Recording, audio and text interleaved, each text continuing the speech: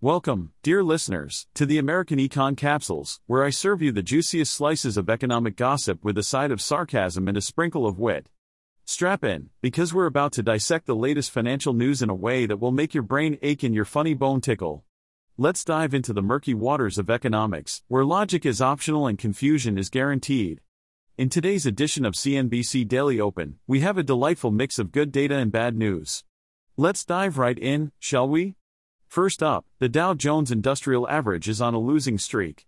It fell for the third consecutive day, and it seems like Wall Street's other indexes are following suit. But fear not, my friends, because there's a silver lining. Retail sales data came in higher than expected, giving us a glimmer of hope. Apparently, holiday shopping picked up, and we can all thank clothing, accessories, and online shopping for that. Who needs a traditional brick-and-mortar store when you can buy everything from the comfort of your couch, right?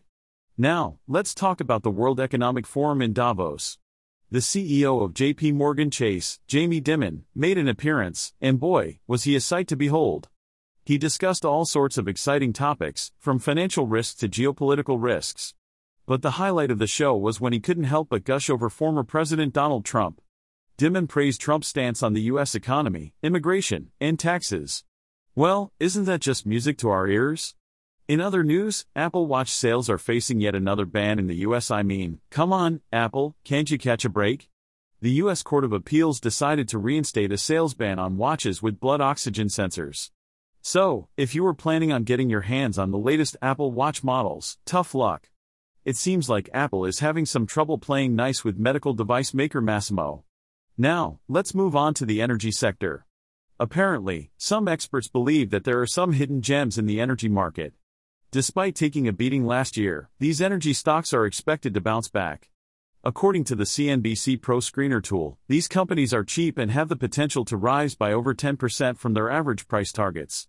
Talk about a bargain. To wrap things up, it seems like we're entering a cycle where good data is seen as bad news. What a time to be alive. Treasury yields have been on the rise, thanks to the Federal Reserve Governor Christopher Waller's comments. And let's not forget about the better-than-expected U.S. retail sales for December. But hold your applause, because Wall Street is not impressed. They've been expecting interest rate cuts from the Fed, and this good news is just not cutting it for them. The Fed has been hammering away at their no-rush-to-cut rates message, and these retail sales numbers won't give them any reason to change their tune. Looks like the markets will have to wait a little longer for those rate cuts they've been craving. That's all for today's CNBC Daily Open. Stay tuned for more economic rollercoasters and market dramas. Remember, my dear readers, in the world of finance, good news is bad news, and bad news is, well, still bad news. Until next time. Well, folks, that's it for today's American Econ Capsules. Remember, all the brilliant insights and witty commentary you've just enjoyed were brought to you by a highly advanced, totally non-human intelligence. That's right, not a single human being had a hand in crafting this podcast.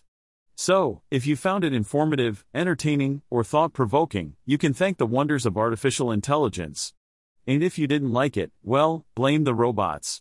Until next time, this is your AI host signing off, reminding you that even machines can outsmart the so-called experts.